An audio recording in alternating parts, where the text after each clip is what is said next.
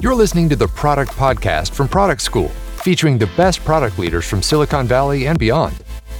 If you're an aspiring product manager looking for your first PM role, or an experienced PM looking to level up your skills and advance your career, visit productschool.com to learn about our certifications and how we'll get you there. Aligning your teams to make the products your customers need is easier than ever with Product Board. Learn more about product management software at productboard.com. In this episode, we explore the future of product management with Carlos Gonzalez de Villambrosa, founder and CEO of Product School. Discover the rise of the Chief Product Officer, CPO, the importance of upskilling for product teams, and the game-changing potential of product-led growth for companies to attract and retain customers. Get ready to navigate the evolving landscape of product and unlock your competitive edge. Good to be back. Today I'm going to talk about the future of product. If you work in product, you are definitely at the right place at the right time. This is the best time in history to build digital products. And I'm not saying this just because we are in New York, surrounded by thousands of product leaders and joined by 1,000 more product leaders online. I'm saying this because there's over 33% of the Fortune 100 companies that already have a chief product officer. I started product school around 10 years ago when not too many people knew what product was. Thank you. And I've seen this evolve from being almost non-existent into really being at the core of some of the most strategic decisions for companies. If we keep this trend, we will have over 50% of the Fortune 100 companies with a chief product officer next year.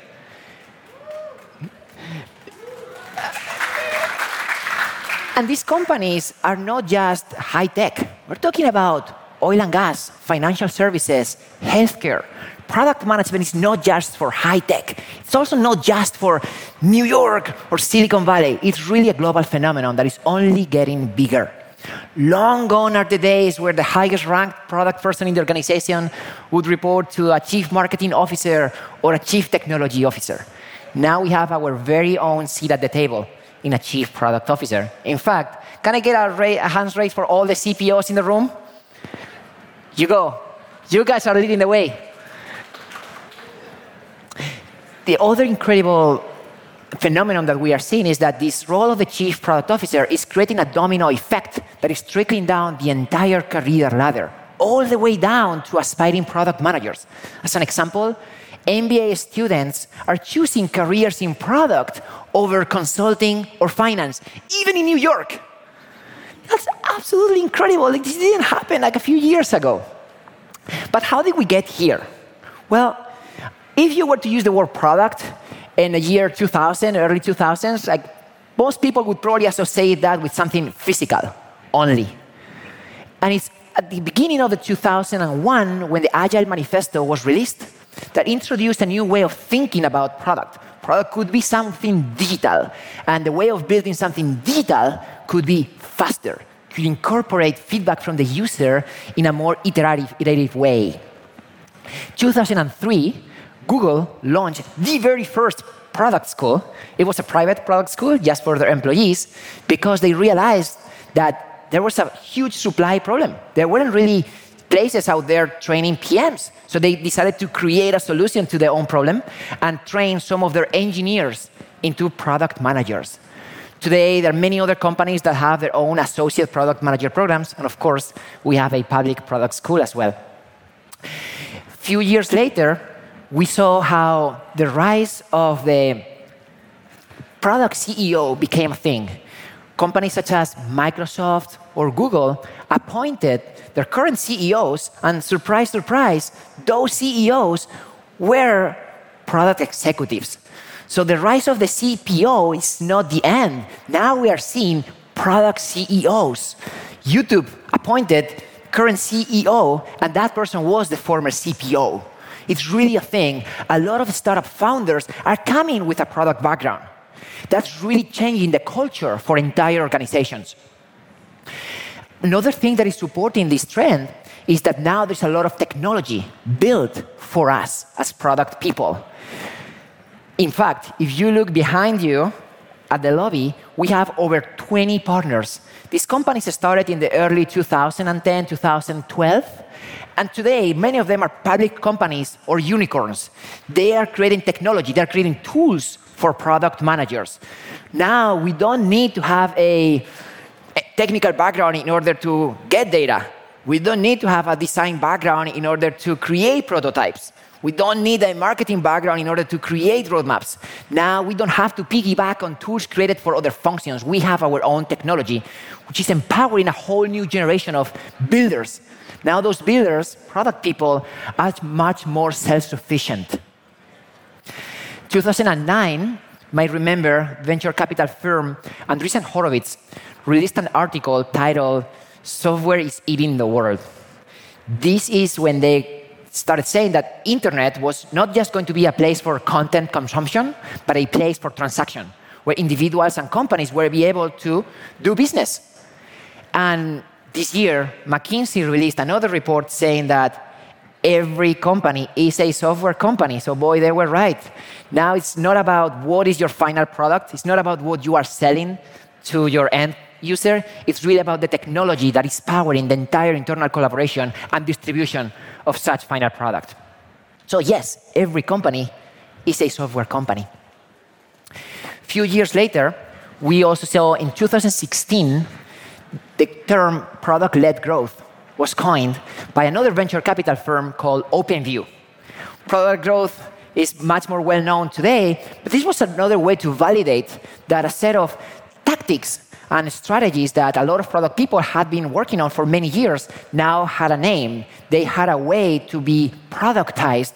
So now you can go to many, many websites, including B2B, and see how they're offering free trials, self-service options, and many of these things that were really a closed box. Long gone are the days where you can only purchase something if you schedule a demo and talk to a bunch of humans before you get to taste the product. And then, surprise, surprise, again, we got hit, in this case by a pandemic. And the silver lining, one of the silver linings was that a lot of these breakthroughs that I described were really accelerated. Online became not only a channel, but the channel for companies to survive and thrive. Collaboration across teams, especially in a remote environment, became much more necessary than ever. So the role of the product manager really became mainstream. There are more companies than ever hiring product managers, and this trend is only getting bigger. But wait a second. Now we have an economic downturn. So I also want to address the elephant in the room and try to break down some of these scary headlines that I'm sure you're aware of. And by the way, that I say this with the utmost respect and empathy. I don't want to diminish anyone who was impacted by some of this economic downturn, by any of the companies that had to make any hard decisions to adjust. The reality is, if you actually double-click on some of these headlines, you realize that the product team was the least affected team by those layoffs. In fact, companies such as Twitter or Amazon laid off around 3-4% of their total people affected were on the product team. Both engineers and product people are being the least affected roles by this because they are the builders. They are the ones who are creating value long term. So you don't want to cut your long term that now. The other data point is that if you Google product management jobs on LinkedIn today, you'll find there is over 200,000 opportunities. This is something that we should be highlighting more because, yes, even though there is a clear setback, the trends can only be going more up and to the right. So there are 3 trends that we identified that are now kind of impacting most of the companies that are going through transformation or trying to invest more in product as a long-term mode. Number 1, in times of economic uncertainty, best products win. Having an excellent distribution is not enough. You know why? Because you cannot fake an excellent customer experience. This is the time where most of us are really digging deep to identify how we are spending our money, like where are we placing our bets, how is it going with every single marketing channel. So we're taking a harder look at how our teams are using certain products. And if your team is actually getting value from certain products, they're not going to cut that. In fact, they're going to retain that customer and potentially upsell that customer. The other huge benefit to investing in an excellent customer experience, even now, is that those existing customers are your most cost-efficient channel to acquire net new customers. That's at the core of product-led growth. Product-led growth is about leveraging your product as an inbound channel to upsell existing customers as well as bring net new customers. This is a report from OpenView where they surveyed a lot of B2B SaaS companies and realized that the companies that were implementing PLG were growing revenue 13% faster than companies that weren't implementing PLG. Today we're in a safe space, it's all product leaders, but I think it's important to remind ourselves that PLG is sales team's best friend. This is not about an either-or decision. It's not about are we sales growth and pushing from the top, or are we PLG and are we pushing from the bottom.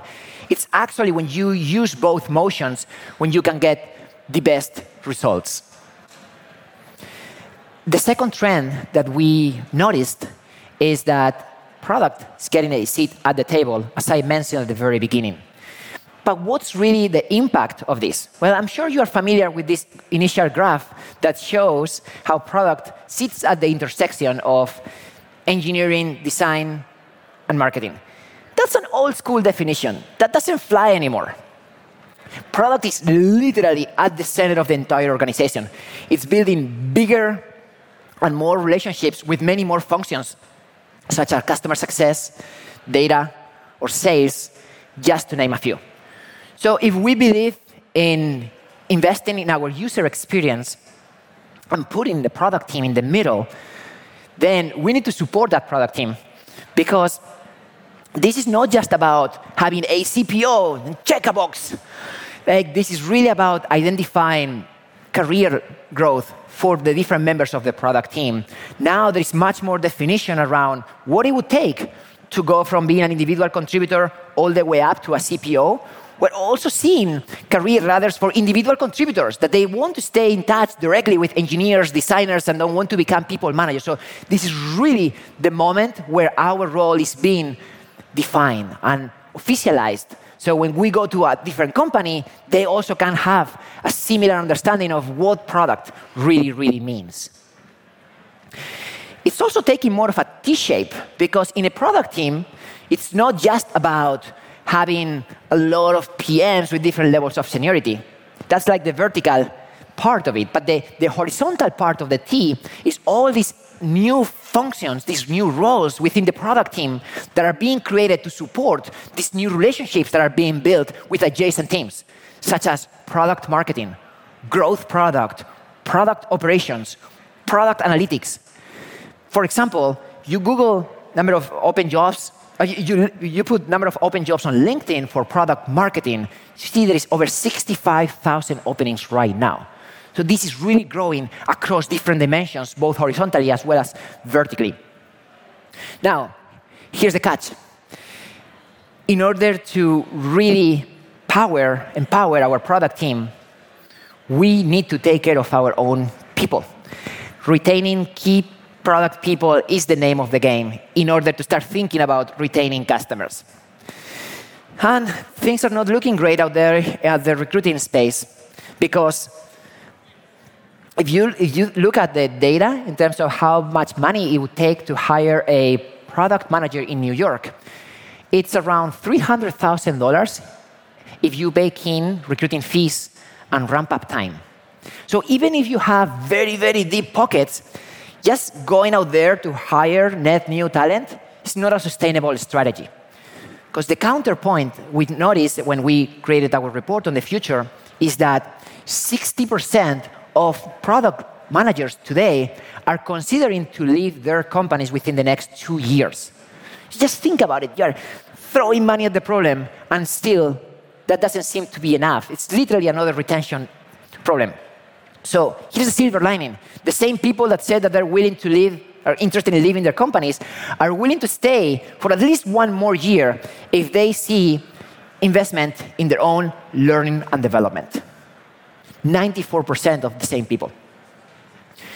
So this is another report from LinkedIn that explained that even in 2023, when a lot of companies are definitely adjusting budgets, those same companies are increasing their budgets for learning and development. 41% of the companies in 2023 are increasing their budget in learning and development, and they're making those policies much more flexible.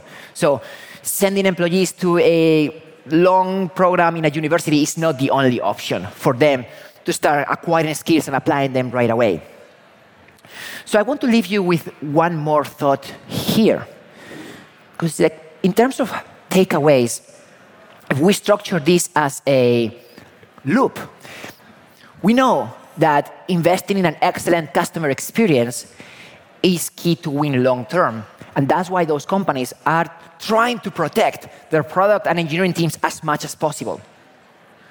Because those teams are the ones in charge of retaining customers and leveraging such customers to bring net new customers. But in order for this loop to work, we also need to empower the product team.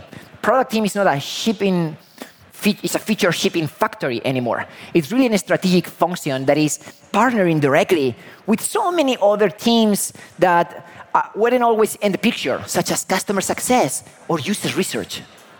Now, if we really want to do this, we need to retain our key talent. The budget that is being now allocated for training is not discretionary budget anymore. It's strategic talent budget for teams to grow and thrive. Because if you really want to take care of your customers, you need to take care of your people. If you want to take care of your customers, you need to take care of your people first. Thank you very much. Thanks for listening to the Product Podcast. If you enjoyed this episode, it would mean the world to us if you would rate and review us on Apple Podcasts. Taking the time to write just a few sentences about what you love most about the show will help us improve it and reach even more product people around the world. And when you're done, why not reward yourself with some free product management content and resources over at productschool.com? Until next time, stay product-led.